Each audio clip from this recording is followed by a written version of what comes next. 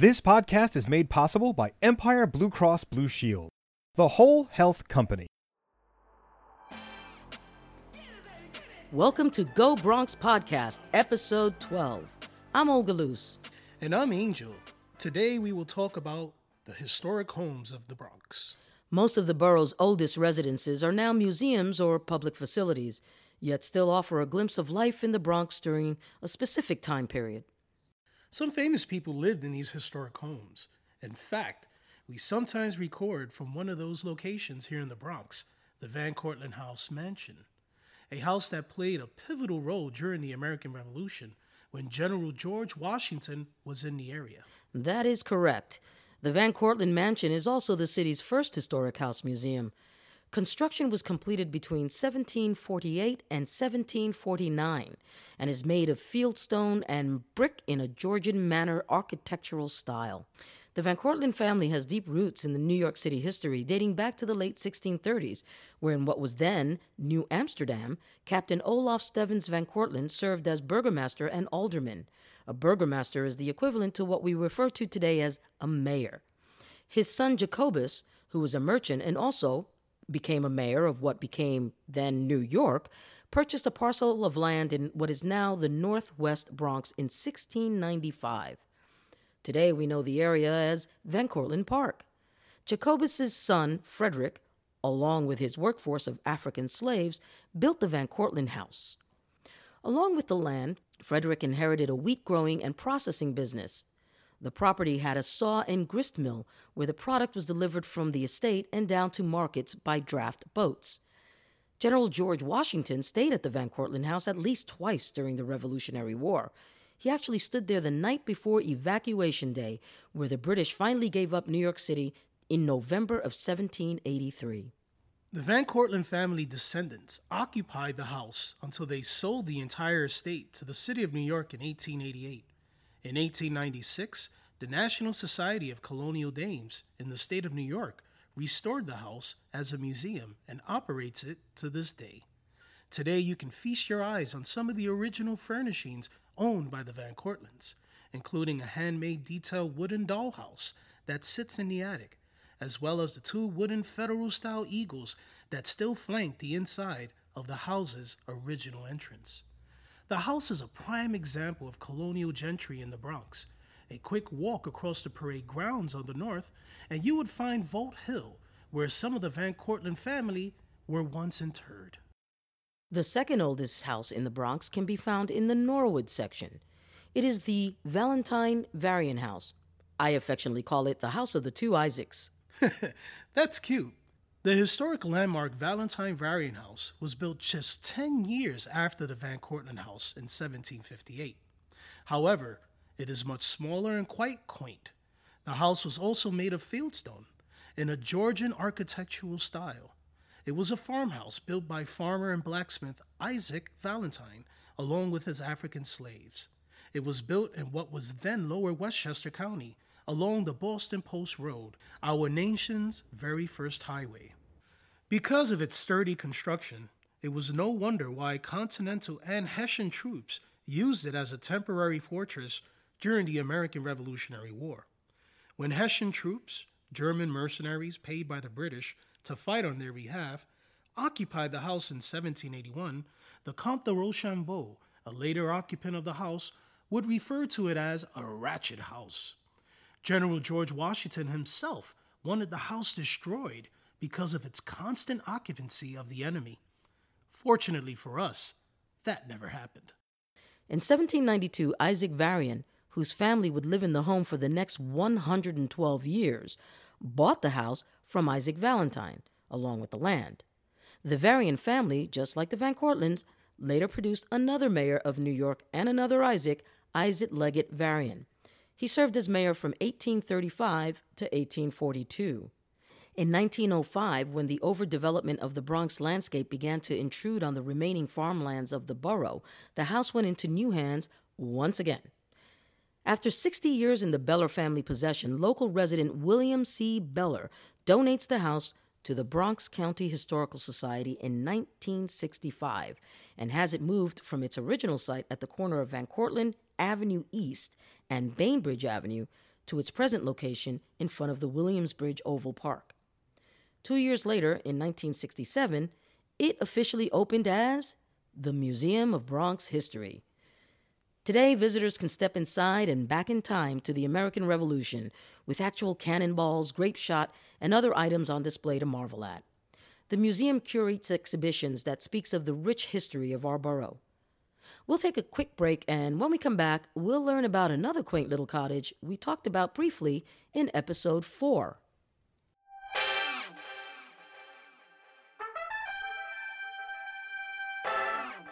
The world has changed a lot in the last year, and more than ever, you need health insurance you can rely on.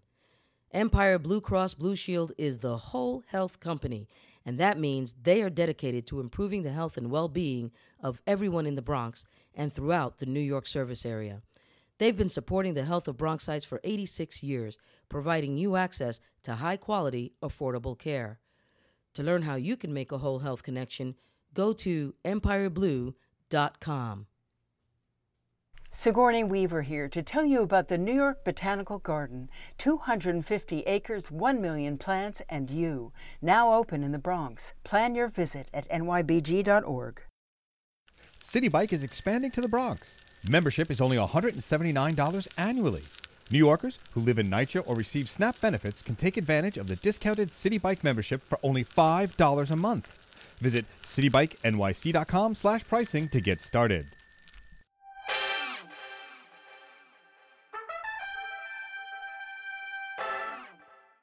Just south of the Valentine Varian House, on the Grand Concourse, you will find a small cottage situated inside a park off of Kingsbridge Road.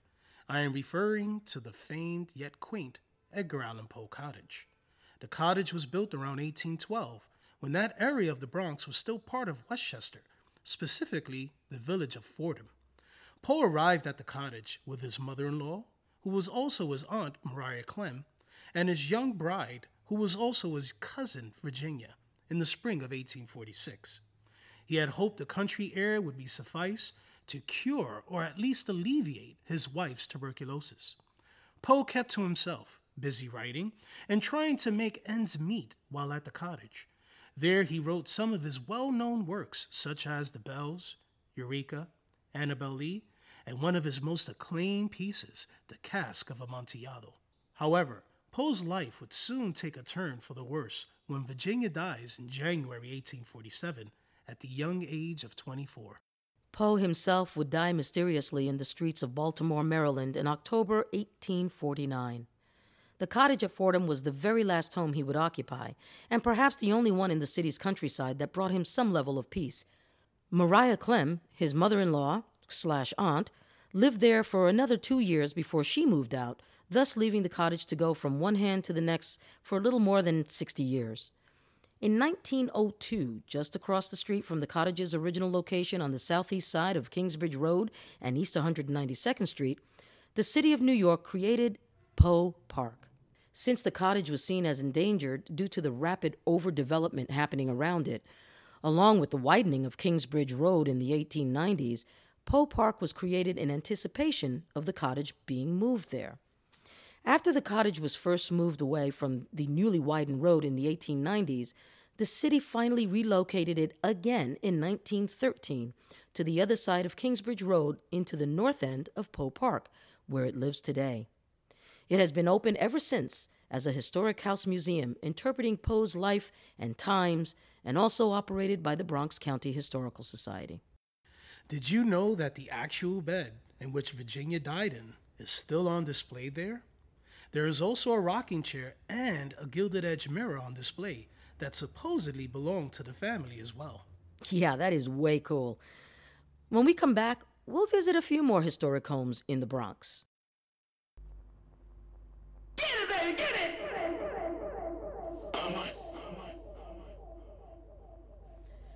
And now for a little segment we like to call Yo Angel. Yo, Olga. The Bronx has a Hall of Fame for great Americans. Can we know more about that? Surely, but you would have to travel to Bronx Community College to take a look. The Hall of Fame for Great Americans was opened in 1900 when the campus was New York University. This is why University Avenue still runs in front of Bronx Community College today. Apparently, this is the first Hall of Fame of any kind in the country. The landmark, which is an outdoor colonnade overlooking the Harlem River that features the bust of 96 notable Americans, was designed by Stanford White, whose designs brought to life some of our nation's beloved structures. He also designed other structures on campus, such as the Gould Library, the Hall of Languages, and the Hall of Philosophy. The busts honor outstanding men and women in the fields of science, government, the arts, and the humanities.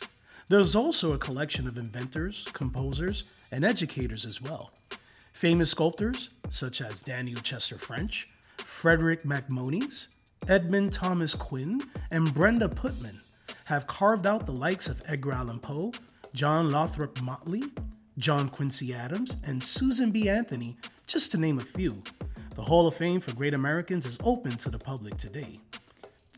In 1939, the iconic film The Wizard of Oz, the Munchkins, happy that Dorothy rid them of the Wicked Witch of the East by landing her house on her, sang in praise. We will glorify your name. You will be a bus, be a bus, be a bus in the Hall of Fame. It was presumed that they were referring to the Hall of Fame for Great Americans in the Bronx, as it was the only Hall of Fame that existed in the country during that filming. It didn't hurt that the lyricist for the movie, Yip Harburg, was a Bronx resident. And now you know. From now on, you'll be history. You'll be his. You'll be his. You'll be history. And we will glorify your name. You'll be a bus. Be a bus. Be a bus in the Hall of Fame. The fourth and last official historic house museum in the Bronx is located in what we will call the Boondocks. It is the Bartow Pell Mansion, located in Pelham Bay Park. The house sits on an ancient estate that dates back to the Pell family purchase of 1654. Thomas Pell, son of an English schoolmaster who had noble affiliations and was a self-educated surgeon, bought the land from the Siwanoy Native Americans, a time when the Dutch still held power in New Amsterdam, but held less of it in the regions between them and the thriving English colonies to the north. It was with this sale from the Siwanoy that more English settlers from the Connecticut colony felt emboldened to move southwest to establish a town they will aptly call Westchester. However, the Dutch were not happy about this. They referred to that settlement as Eastdorp, which meant East Town, since it sat east of New Amsterdam, and felt this was a major encroachment in their territory. Well, we all know what happened next.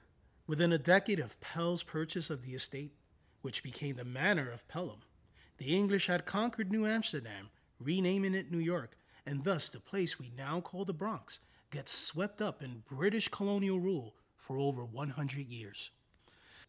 Thomas Pell's house no longer exists, but the structure that roughly sits near where his house once stood dates back to 1842. Robert Bartow, a publisher and Pell descendant, purchased the estate in 1836 and later built the elegant gray stone mansion whose Greek Revival interior features a freestanding spiral staircase, a high-ceiling double parlor, and floor-to-ceiling windows on the second floor. In 1888, the family sold the estate to New York City, which would soon be converted to Pelham Bay Park, the city's largest. You can learn more about Pelham Bay Park in episode 8. The house served briefly as a home for crippled children, also as New York City Mayor Fiorello LaGuardia's summer office in 1936, and finally as a public museum in 1947. In fact, there is a milestone on the south lawn of the Valentine Varian House grounds that reads in red paint, City Hall, with a red arrow pointing right. Well, the milestone was once located on the Boston Post Road near McKinley Square, where the red arrow actually pointed north towards the Bartow Pell Mansion. Indeed. You will also find a small burial plot nearby, once used by the families that lived on the land. So, when you are on the way to Orchard Beach or City Island, feel free to stop at Bartow Pell Mansion for a tour. Say, Angel, just because a structure is not an official museum does not mean it is not historic. We have other residences and buildings that have their own story, right? You are right. Other structures on the Grand Concourse, like the Andrew Friedman home on East 165th Street, always sparks the interest of the ordinary passerby. The Andrew Friedman home was built in 1924 and expanded by 1931. It was financed by Andrew Friedman, who was a wealthy businessman that helped finance the construction of the IRT, New York City's first subway line. He also owned the New York Giants, which at the time was a baseball team. And he was a director for the Wright Company, the aviation company founded by the Wright brothers. Friedman lived through the stock market panic of 1907 and saw many of his wealthy friends and acquaintances go from riches to rags, just like that. When Friedman passed away in 1915, he left in his will an allocation of funds to construct a home for aged and indigent persons of both sexes. The stipulation was that the home was for poor residents who had once been financially well off. They were to live their twilight years as they had lived their halcyon years with servants. Famous lawyer Samuel Untermeyer, who led the Board of Trustees, purchased the land and commissioned notable New York architects Joseph Friedlander, who would later be involved with designing the Bronx County Courthouse, and Harry Allen Jacobs. The marvelous Italian Renaissance palazzo-style building today no longer serves the ex-rich, but rather a group of community organizations, and it's open to the public. A home for the ex-rich to live out their last days as if they were still rich. There's another house. John F. Kennedy, our 35th president, spent some of his childhood years in the Riverdale section of the Bronx, and his old house still stands. The massive 20-bedroom Spanish fortress-style mansion is located on the corner of 5040 Independence Avenue and West 252nd Street. Kennedy attended Riverdale Country School and supposedly earned a D in French during one of his school years there. C'est dommage. The house is located just across the street from Wave Hill, which brings me to another historic house. What we now refer to as the Wave Hill House, today used for special events and food facilities for the Garden of Wave Hill, was once home to famous Italian conductor Arturo Toscanini, future President Theodore Roosevelt, and even Samuel Clemens, a.k.a. Mark Twain, spent some time at that home. Built in 1843 as an early suburban villa in what is today Riverdale for New York lawyer William Lewis Morris, this gray Fieldston Georgian federal-style mansion would later be occupied by famed William Henry Appleton in the 1860s. In 1903, George Walbridge Perkins added an underground building for recreation. It has an early 20th century bowling alley down there. Zoologist Bashford Dean leased the house in 1909 and later added a wing to showcase his vast collection of arms and armor. There are many more residences and public buildings throughout the Bronx that still serve as vestiges of our borough's rich and historic culture. Who knows? You may live near a house that contains a special story that might just surprise you. You never know. That is true. I've enjoyed visiting old homes with you, Angel, but we gotta go. That's our show for this week. Thank all of you for tuning in to our Go Bronx pod, produced by the Bronx Tourism Council and made possible by Blue Cross Blue Shield, the whole health company. Additional support is provided by NYC & Company. Mucho thanks to the Huntington Free Library and Reading Room for serving as our makeshift recording studio. Follow us on Facebook, Twitter, and Instagram at GoBXPod. If you like us, tell your friends. And if they already like us, make some new friends and then tell them. For information about this episode and more, visit GoBronxPod.com, and while you're there, subscribe to our e-newsletter to get the latest and greatest news from and about the Bronx. As always, I'm Olga Luce. And I'm Angel. Bronxfully yours.